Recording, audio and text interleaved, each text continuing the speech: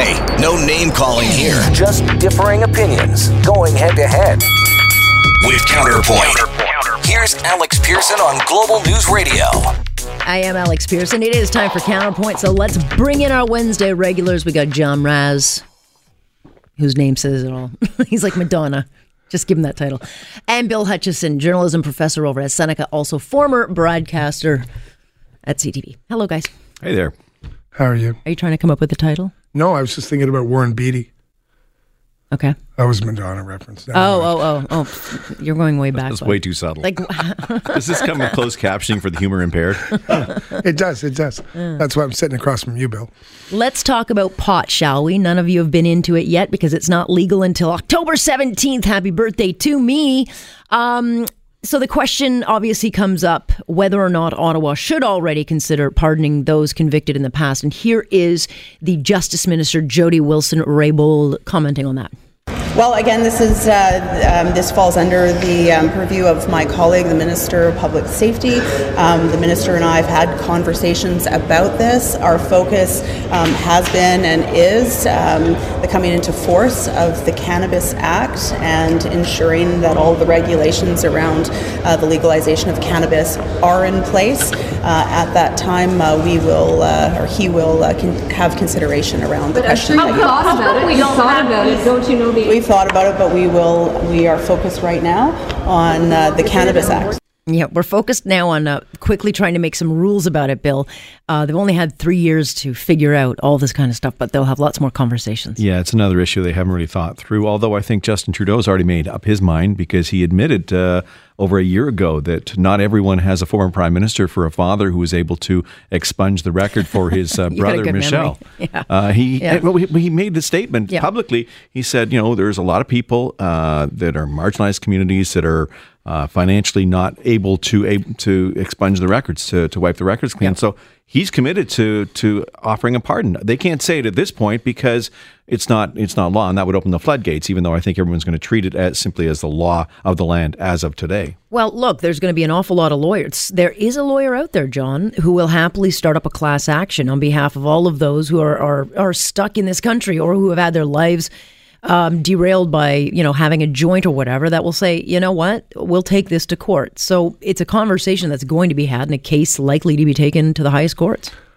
I would like you to email me a copy of that statement she just made, because that would be the perfect example of over 100 words of rhetoric that meant absolutely nothing. First of all, she's a politician. Hello. It is not the responsibility of Public Safety Minister. This is a legal issue, so let's go to the Minister of Justice. Yeah, isn't that nice, eh? Mm-hmm. Throw it back on Goodale.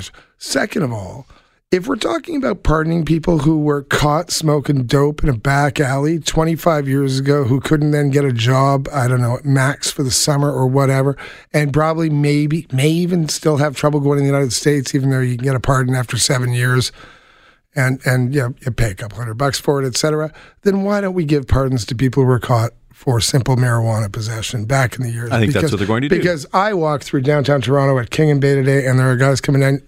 You can't smoke a cigarette on the streets. People are openly smoking dope on the streets of Toronto. I don't know what's going on. One of our big problems with pot has always been different police forces across the country prosecute in different ways. In Toronto, it's been functionally ignored now for years.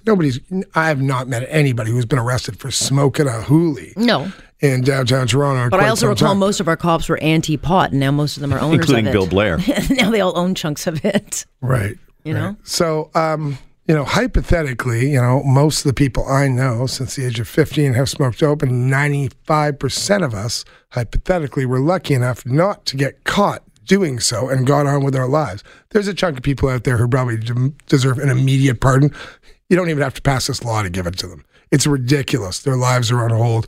It's a problem for them. If you're talking about giving pardons to people who were part of larger organizations, organized crime. Well, you're talking about trafficking and those kinds of crimes. We're talking about simple possession. So I would like to see, because that's what I meant by her comment being completely vapid, meaningless, empty rhetoric. I mean, I'd love to show that to some students.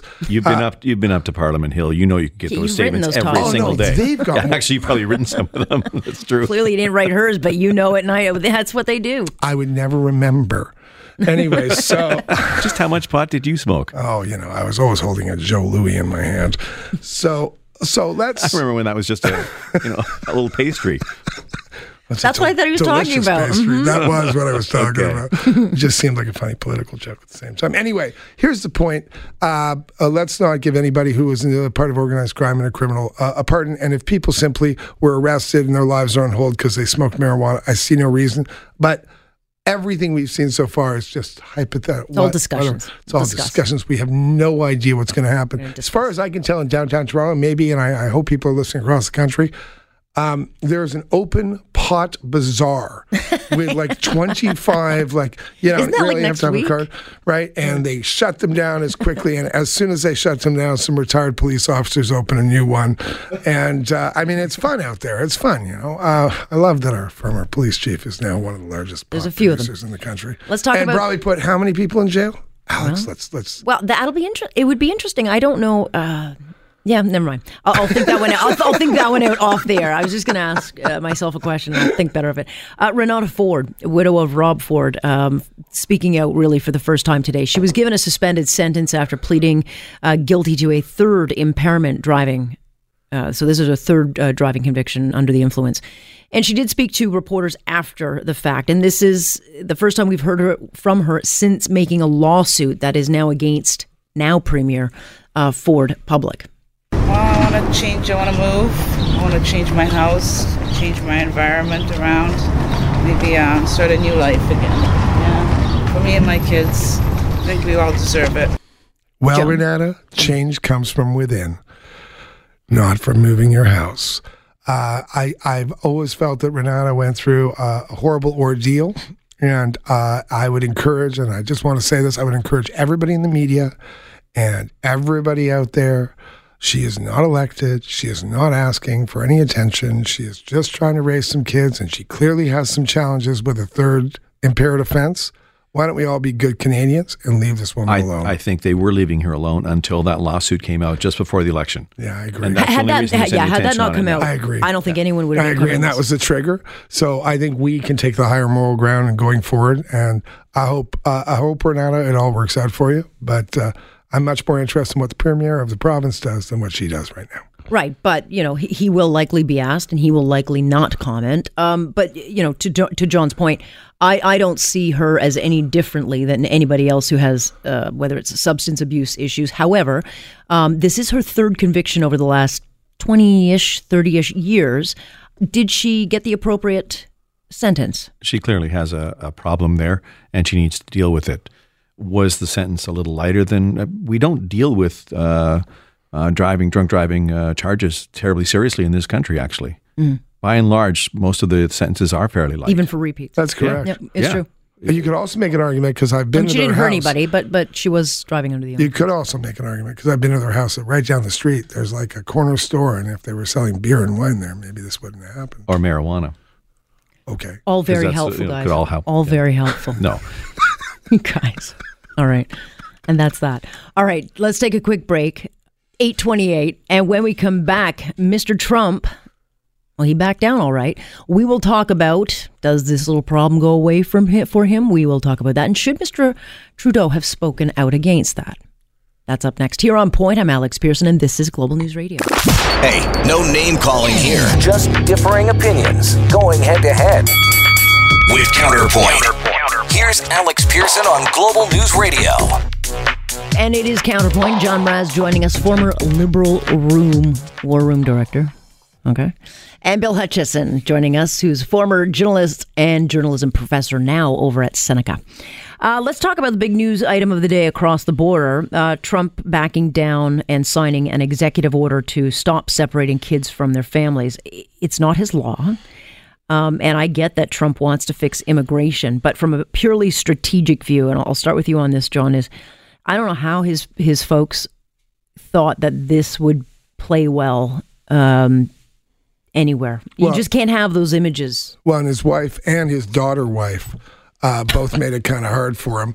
But what I'm amazed is that he backed off. I'm not. I said last night he would back off. I didn't think it would be today, but... I'm amazed that he backed off, because he's coming up on the midterms. The Rust Belt is where he wins or loses. Congress, Senate, all that stuff. And as a result, he's doing all this stuff, this crazy tariff stuff with us. I'm amazed he backed off because I haven't seen Donald Trump since he was elected president back off on this. I mean, sort of this was like him backing off on New Jersey and asking his dad to bail him out. This is an embarrassing moment, right? No, this is not a full back off, though, because he still said we are still going to have borders. We're still not going to let the illegal immigrants. Well, they're just going to keep families together, they're going to keep families incarcerated. Together. That works. So he's back to Barack Obama's talking points? That works. That works in the Midwest, which is what you're talking about, the Rust Belt, where they don't want the illegal immigrants coming in, but they don't want to see the images of children being put in cages. But they still want strawberries from California in the spring, right? Absolutely. So I don't see what the connection is. That was funny. Anyway. I had my moments. I never laugh out loud on the air. So look, Donald Trump backs off today.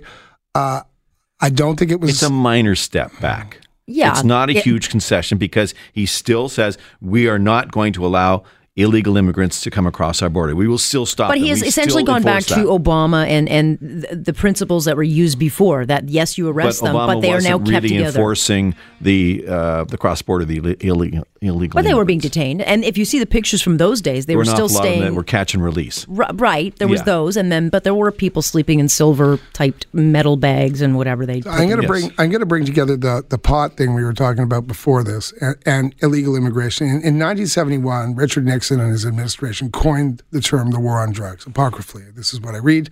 And Nixon thought that Vietnam was and the resistance to Vietnam was all informed by pot-smoking Americans. And so he shut down the Mexican border and no more, because that's where all the pot came from at that point. And the result was a massive build-out of meth laboratories across America. Now, if that we can use as a metaphor is you're simply... Donald Trump, if he wants to shut that border, doesn't need a wall. He can militarize that border anytime he wants. This is all politics. It's kabuki theater. Yeah. I'm sick of it. And if he didn't realize that the last time that there were children crying like that, it sort of reminisced everybody to Auschwitz, he was out of his mind. So I'm surprised that he backed off. You can't make that comparison. Sure you can. No, well you that's a prison where you separate children from their parents. Well, yes, but you also gas them and kill them. And look, I'm not defending it. I'm not defending it, and I'm not defending Trump. There is no defending it. However, but again... And yet Canada's been doing it. Well, we don't not to the same extent. Not to the same, but yes, we do.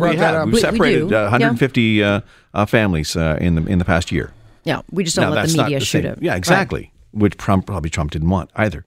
Right, but knowing full well what those images would do, again, it's a loss, and I don't think it's going to go away for him.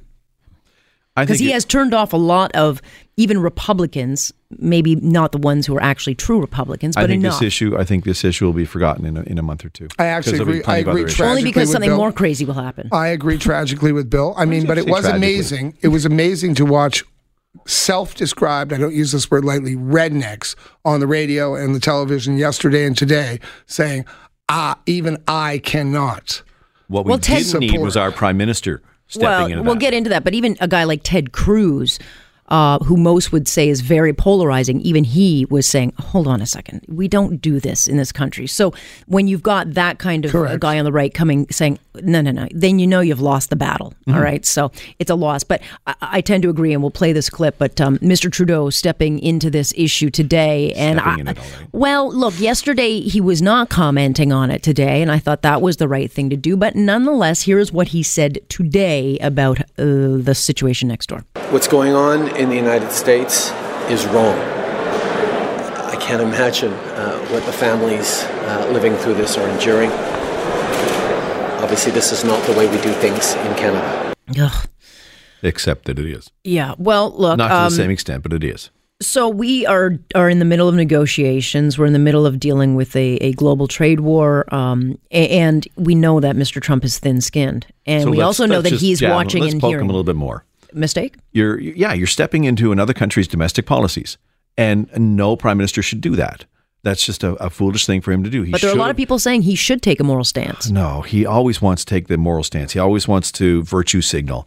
We don't do that here. This is a bad policy for that government. You know what? It is a bad policy for that government. Leave it alone. You don't have to comment on it. It's the public in the U.S. has already turned against the president over this. It's very clear how they feel about it. Mm-hmm. Trudeau didn't have to say anything. But now by stepping into what he has just exacerbated the problems with Trump, dealing with Trump. 1,000% right. And as a former war room director. And not tragically. You guys love each other. Should I just leave the room? Like, what's going on here? He's not tragically Cats and dogs agreeing getting with me. married? What, like... No, we're going to get married on October 17th. Is that the date? I've got him supporting Doug Ford, too, by the way. Yeah, there you go. Anyway, where was I going? You were agreeing with him 1,000%.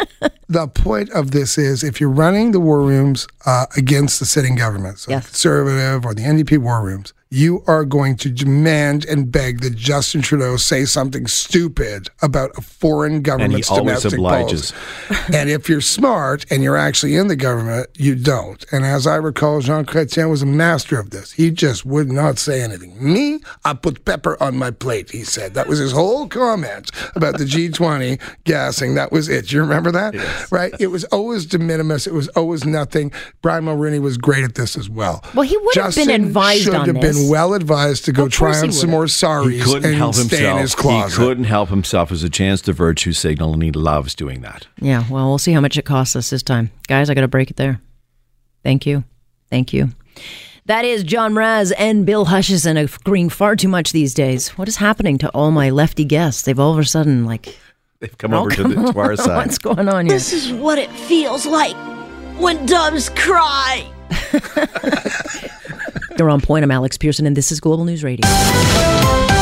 You're listening to On Point with Alex Pearson on Global News Radio.